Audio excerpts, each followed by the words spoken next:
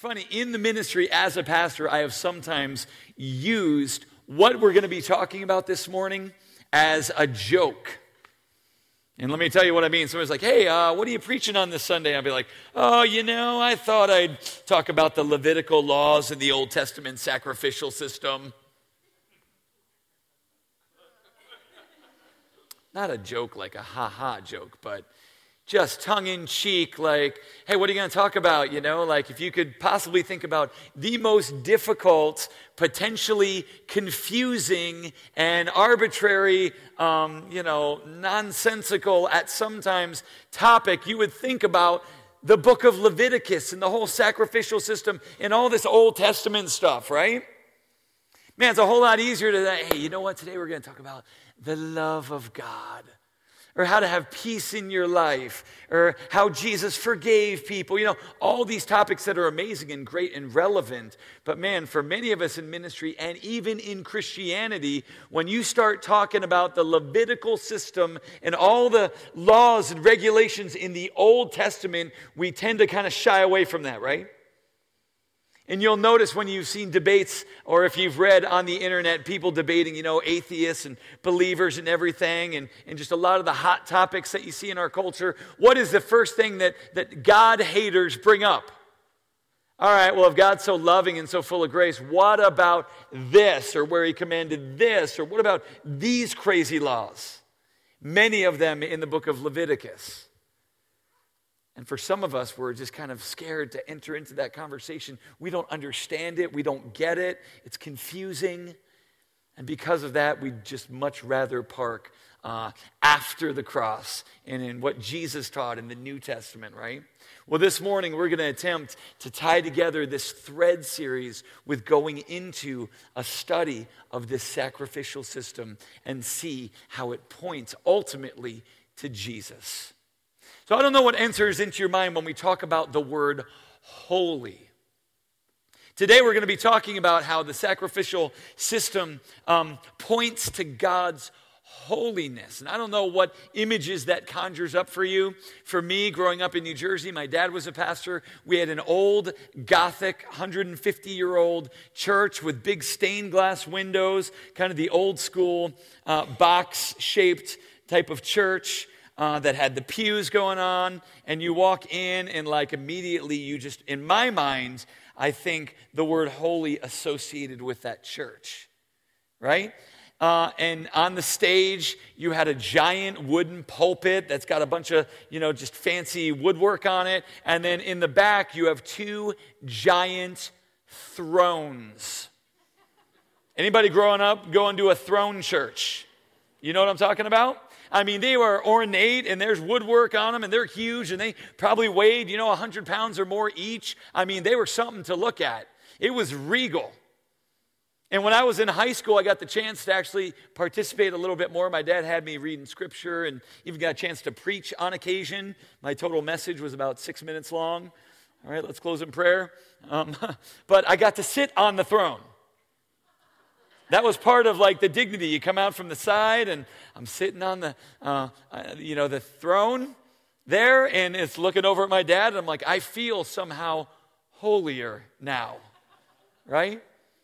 And so from growing up in that kind of setting, maybe when you think about holiness and you think about a sanctuary and that type of setting, our terminology can sometimes determine our theology, right?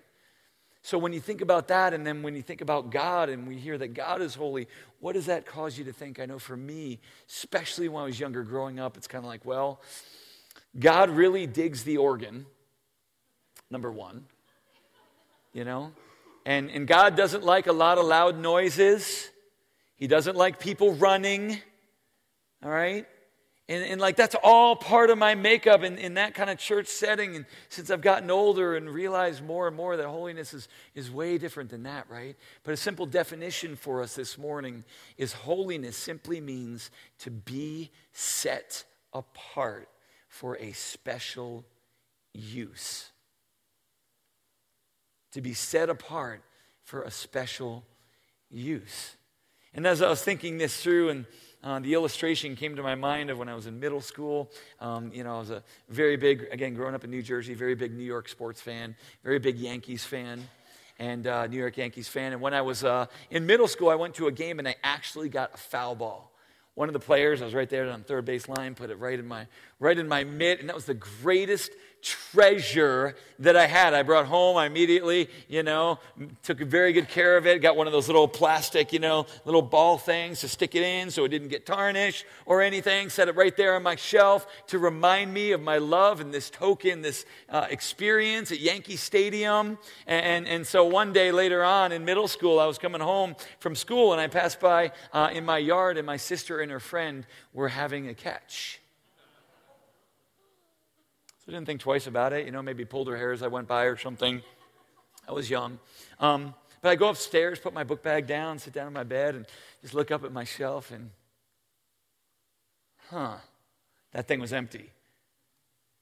My trophy case was empty, and so I make a beeline all the way down the stairs, go outside, sure enough, grab the baseball, look at it, it says Major League Baseball, official ball, Major League. That was the ball. Now it's got dirt on it, it's got grass stains on it, so I kicked my sister.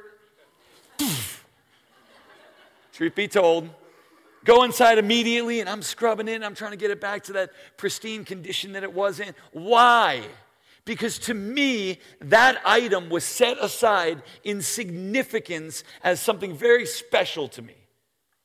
There was a dozen other baseballs that my sister could have used, and they're all the same. It's not like this one was of any more intrinsic value by itself, outside of the fact that it was used in a Major League Baseball game. And so that changed it for me.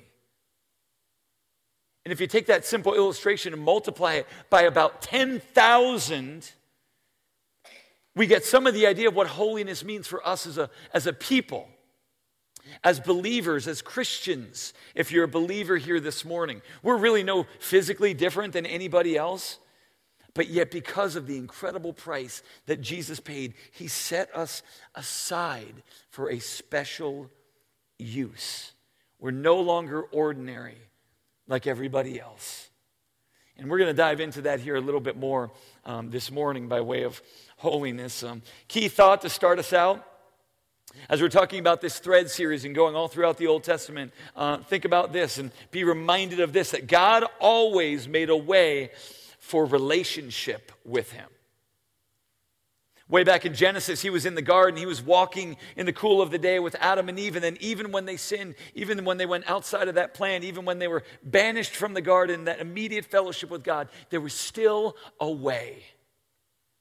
And for Noah and all throughout the patriarchs, God had a system set up where they could sacrifice and they could confess their sins and be brought back to him. He always made a way. And here in the story, we enter in after Moses was there out of Egypt in the wilderness now we're going to make it a little bit more official. And now God is going to verbalize, and we are going to get a written code of how to get back into relationship with God. He always made a way back.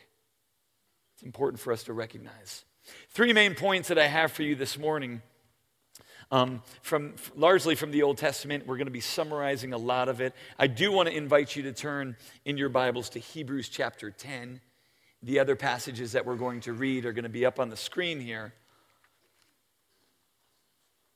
But 3 main concepts. If you're taking notes, you can follow along with the slides as we dive into this. But the first one is this: the law confirms our brokenness.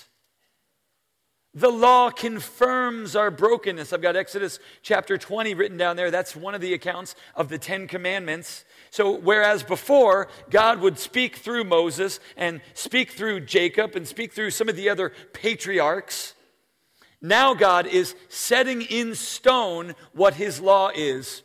Literally, pun intended. Right there he is at the top of Mount Sinai, gets the 10 Commandments, comes down, shares them with the people. And from the beginning, even in the New Testament, you see not a whole lot's changed. When you think about our responsibilities before God, it's twofold. Right? What is the greatest command when they asked Jesus? He said, to love the Lord your God with all your heart, soul, mind, and strength. And then he said, don't forget the second part, to love your neighbor as yourself. So there's a vertical aspect to our responsibility, and there is a horizontal aspect to our responsibility. And nothing's changed. The 10 Commandments, you see that same pattern, right? The first 4 of them are meant for our relationship towards God. And the last 6 of them have to do with our relationship largely with each other.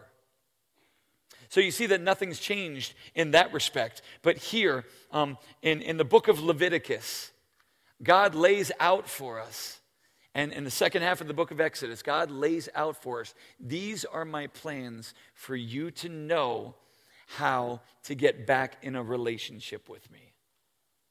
Now, I need to tell you that some of these are unbelievably tedious and confusing. Some of the rules and the regulations we look at now, and it's almost laughable what they had to go through. But remember, we're talking about something 3,500 years ago, right? Totally different culture. But think about some of these illustrations of these are actual laws for God's people, nation Israel, they had to obey. You ready? Number 1, you can't mix any fibers of clothing.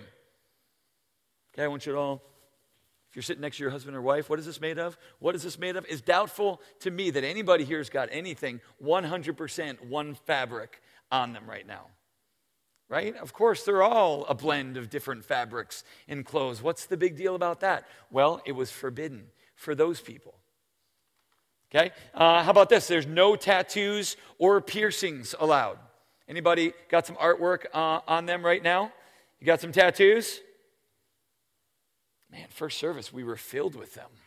That's the rebel service, apparently. Right? But we know there's nothing wrong with that nowadays, right? But back then, the nation of Israel, you cannot tattoo your body. I've been trying to convince my wife to let me get some tattoos. Nothing wrong with that. We'll see if that happens here sometime.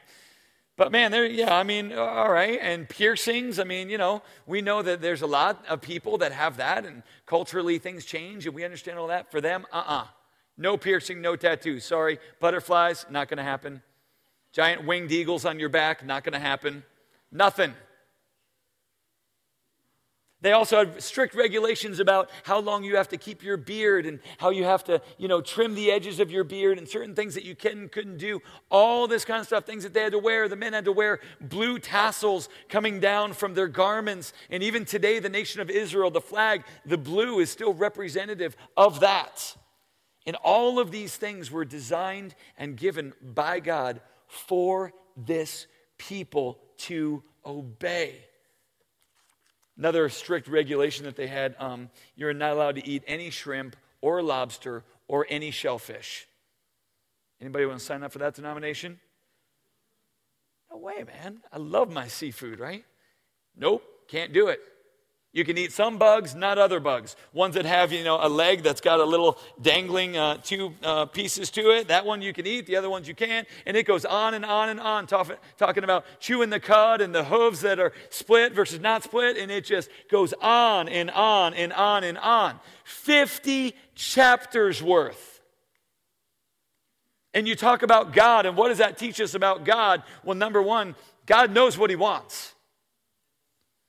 You read through all these regulations and you read the kind of colors that they want and the measurement of what the tabernacle should be and everything else. It's so unbelievably specific.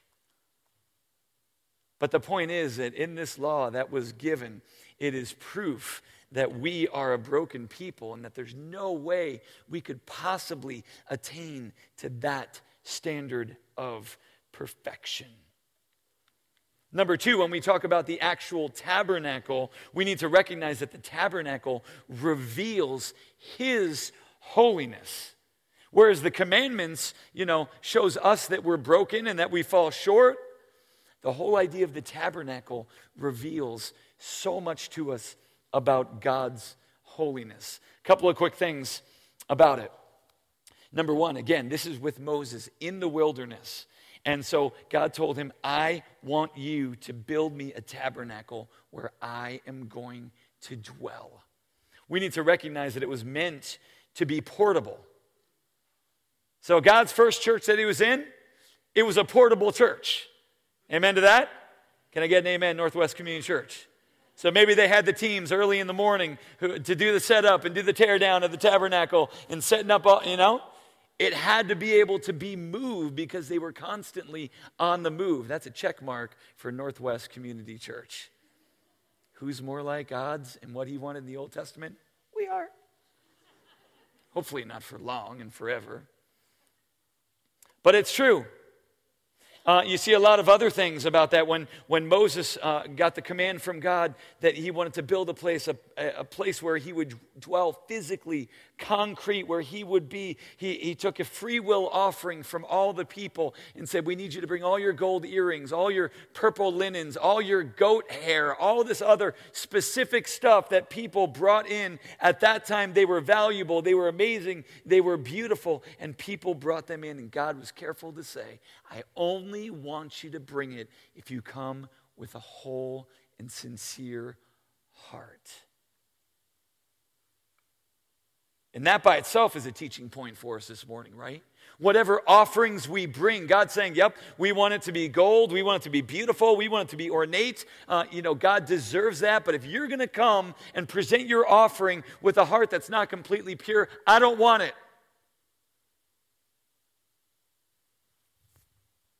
Furthermore, we see that there was a lot of ritual involved. And I want to talk to you briefly here about the sacrifices, the 5 different sacrifices that we see in the tabernacle. Now, the tabernacle wasn't huge. It was probably about the size of this room, maybe even a little bit bigger, but not that big for the whole entire nation of Israel, right?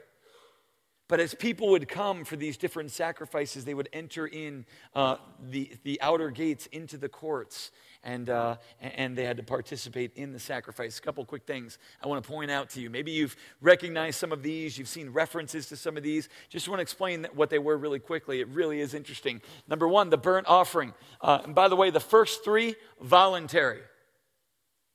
Somebody wanted to do something for God. They wanted to come. They wanted to ask forgiveness. They wanted to offer something up. They were voluntary. Second 2, God commanded. But the first one's a burnt offering, which says, I'm bringing this to you, and may the fire consume it, because this is what I'm offering to you. I give you my everything. I surrender everything. The second one, called the meal offering or the grain offering, was one where people would bring, this was the vegetarian version, right? People would bring grain and everything, and this was for the priests to eat freely of. The third one is perhaps my favorite. This is called the peace offering. And the reason it's my favorite is because they would come with their meat, with their lamb, with their oxen, with their beef, with whatever, fowl, chicken, birds, whatever. They would come with it all. And this was to represent the peace between people.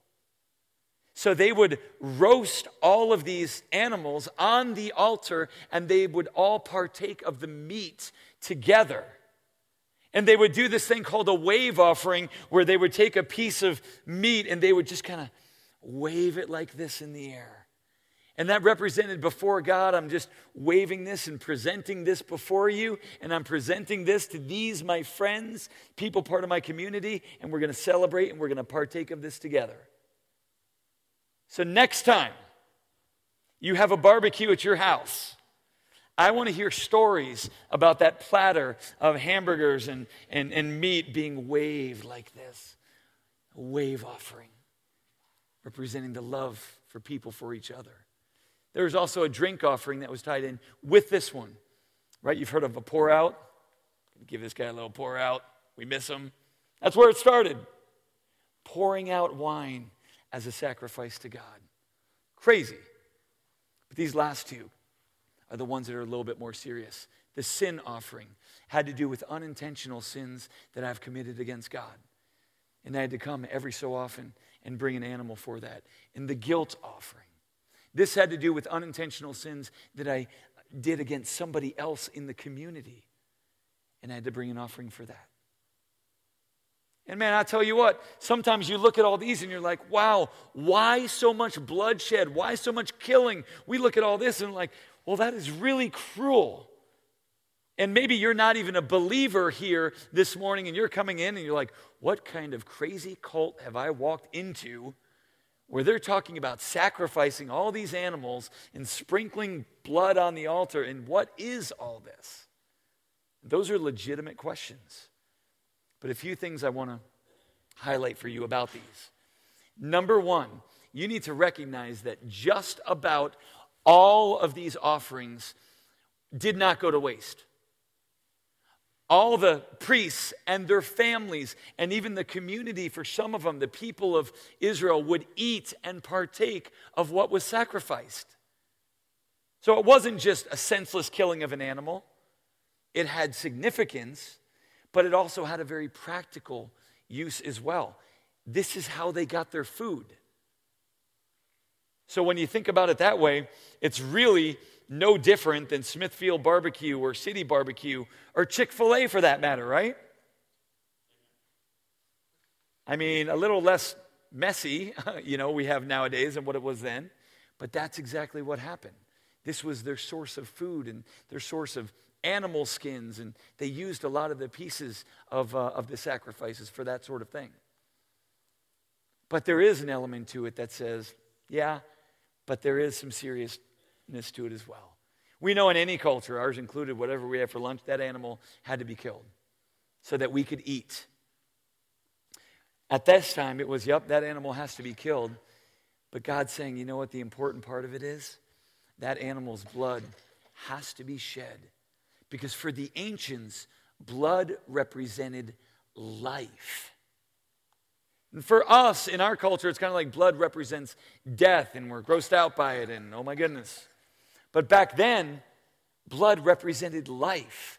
And God was setting up a system for his people that said, you know what, when you go against my laws, when you sin against me, part of your life is taken away. The wages of sin is death, right?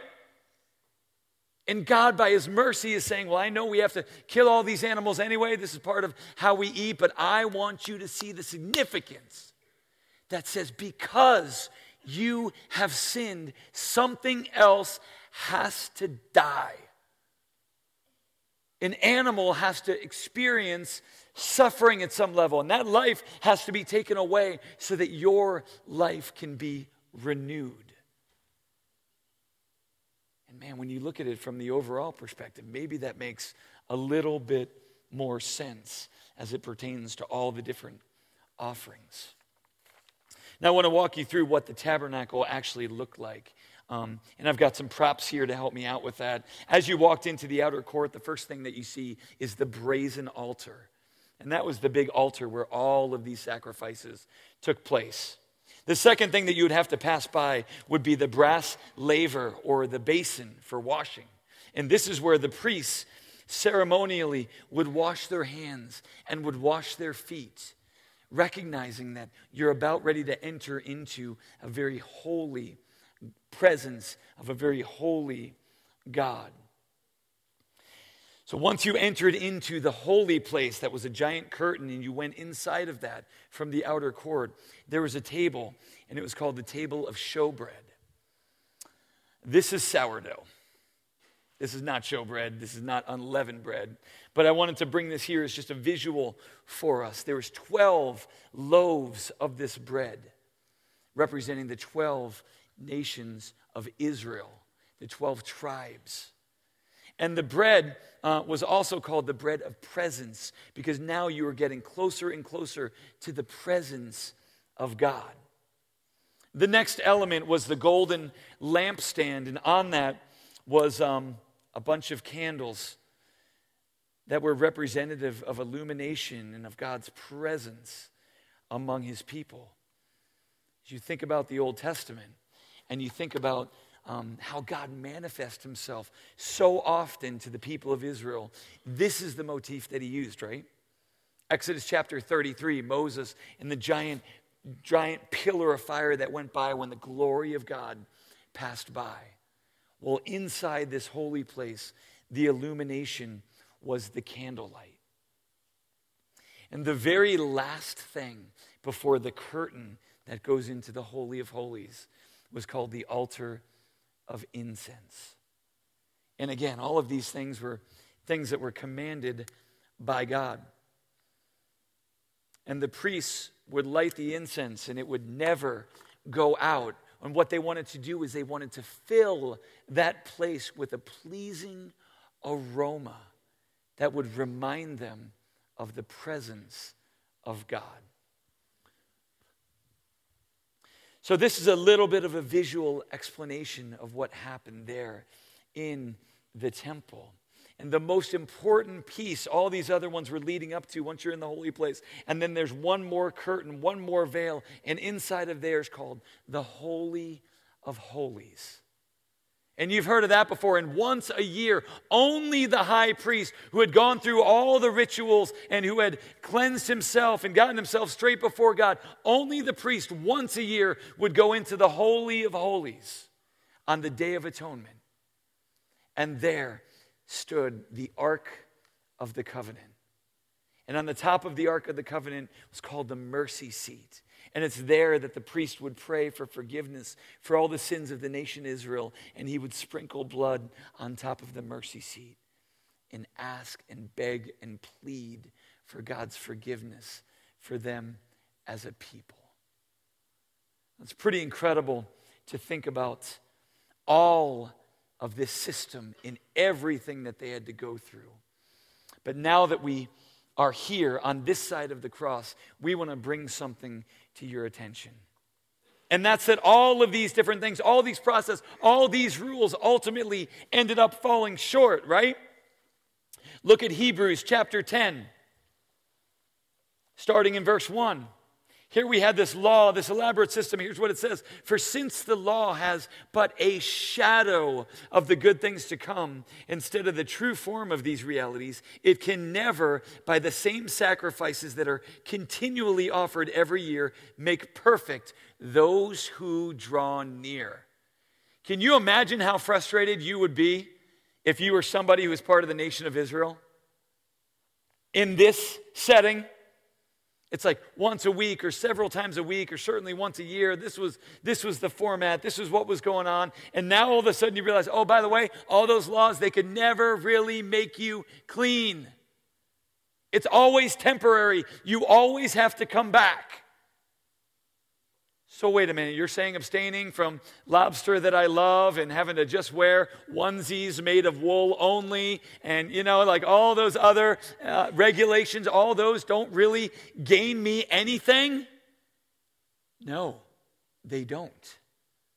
They gain you a temporary satisfaction, but it's never something that's going to be ongoing. Keep on reading in verse 2. Otherwise, they would not have ceased to be offered, since the worshipers, having once been cleansed, would no longer have any consciousness of sins.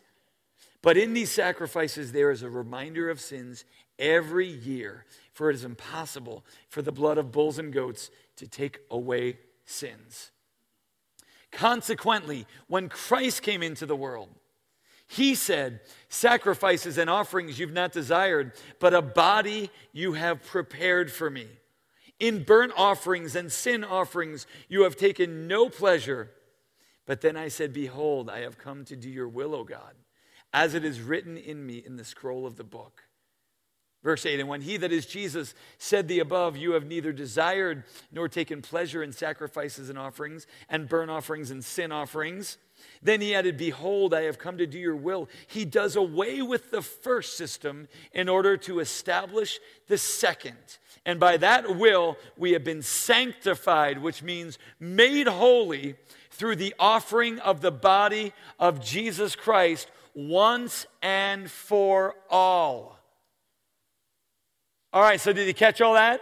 So all these other things that we're doing, all this rote rigor and all of this bloodshed and all of this sacrifice, it's all pointing forward to the man Jesus Christ. And so what are we talking about here? Well, think about the tabernacle. You've got the brazen altar with the blood sacrifice. Jesus was our all-consuming sacrifice, Romans chapter 3, verse 24. Then you've got this whole idea of a washing and a cleansing in some way to make yourself holy, right? With the laver. Well, it says in 1 John 1:9, if we confess our sins, he is faithful and just through Jesus to forgive us of sins and cleanse us from all unrighteousness. Ephesians chapter 5, verse 26 also mentions that. The cleansing of God. You see it pictured right here. And then you've got the showbread. Jesus in John chapter 6 clarifies all that, right? I am the bread of life. Bread representing God's provision and nourishment and the basic elements of life. And here Jesus is saying, that's what I am. Jesus was from a city called Bethlehem, which means the house of bread. That's the name of the town he was from. He came to fulfill all of the prophecies and all of the elements that you see in the tabernacle. What about the lampstand? Well, Jesus, of course, said, I am the light of the world. In him there was no darkness. He came to be the life and the light of all men. Over and over and over, you see Jesus referencing that to bring light to everybody. And the altar of incense, this pleasing aroma that proceeds towards God, that's illustrated in the idea of prayer and sacrifice and praises. In the book of the Psalms, in chapter 141, verse 1, it says, let my praises rise like incense. 1 Thessalonians talks about, may we pray without ceasing. That's why they had incense in there going all the time, 24/7, constantly. May we be worshiping and praising and bringing our prayers before a holy God. I love the passage that you see in 2 Corinthians chapter 2, verse 14, that talks about we as believers now can be a fragrant offering to others. Not the smell of death, not the smell of destruction, but rather the smell of life in a pleasing aroma. We're given that ability now through Christ. And finally, we've got the veil that separated God from just about everyone. I want you to remember when Jesus was crucified, the earthquake and the thunder and all the elements of darkness. And it says, the veil was torn in two. I want you to think about that for a moment. Because of the holiness of God and how serious they took all this. Imagine if you were just a normal Jewish person and all of a sudden this thing that had been left secret from you and everybody else except for one person once a year was ripped, and now all of a sudden access into the presence of God was wide open for any of them to see. The person of Jesus transformed us into his likeness. So the final point that we want to talk about here as we get ready to bring things down a little bit to an application into a close is this. Jesus offered the opportunity for us to become holy. I think for many of us, we get frustrated, man. I just keep on falling. I just fall short over and over, and I'm just worthless, and I'm just a sinner. And you kind of get this in your mind that, you know, you're just so much less than God and so unworthy. And of course, to an extent, all that's true. But you know what? That's not what God says about you. I'm here to bring you a message of hope here this morning in a different perspective. Check out this verse, 1 Peter chapter 2. Says this, but you, that is everyone who is a believer in Christ, you are a chosen race, a royal priesthood, a holy nation, a people belonging to God, a people for his own possession, that you may proclaim the excellencies of him who called you out of darkness and into his marvelous light. So in other words, what God is saying to us this morning is other people, in recognizing God's holiness, taking all these steps to try and get there, to try and get forgiven. Man, if you've got a relationship with Jesus Christ, God is saying you are already holy. That's how he views us. You're a holy nation, a people belonging to God already, positionally. And so what does that mean for us? You've heard of John 3:16. I got another one to add for you. How about Philippians 3:16? Here's what this says. Paul says, now let us already live up to what we've already attained. Let us just live up to this. We are holy people. Let's start acting like it. So it's not taking all these steps over here to try and get there. God is saying positionally, you're already holy. You're already there. It's just your choice whether or not to act that way. And finally, the writer of Hebrews brings us home in chapter 4, verse 14 to 16. He says, since then we have a great high priest who has passed through the heavens, Jesus, the Son of God. Let us hold fast to this confession, for we do not have a high priest who is unable to sympathize with our weakness, but one who in every respect has been tempted as we are, yet without sin. So let us then, with confidence, draw near to the throne of grace, that we will receive mercy and find grace to help in time of need.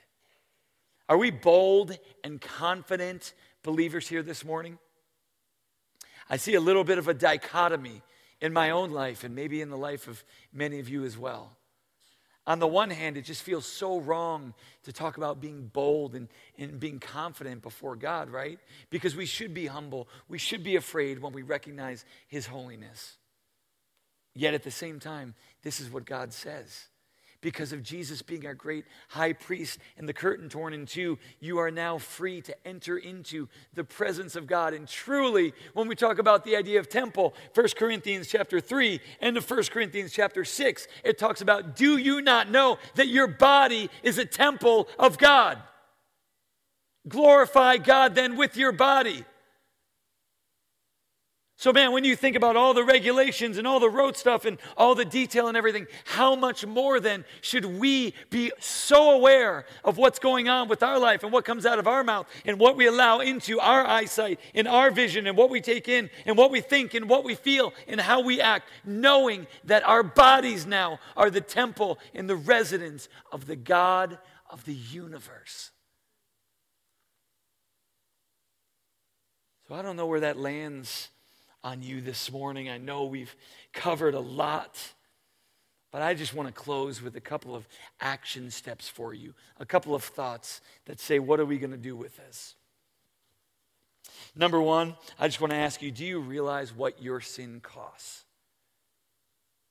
When we think about that, the wages of sin is death, and we think about all the suffering and death that had to go on with it, do we take that seriously anymore? Do we realize the damages? Do we realize the cost?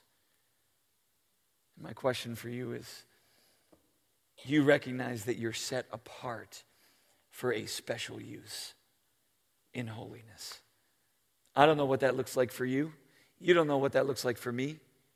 But we know according to Scripture that God has opened the way. God's made us holy. He's set us apart for something great and amazing for special use.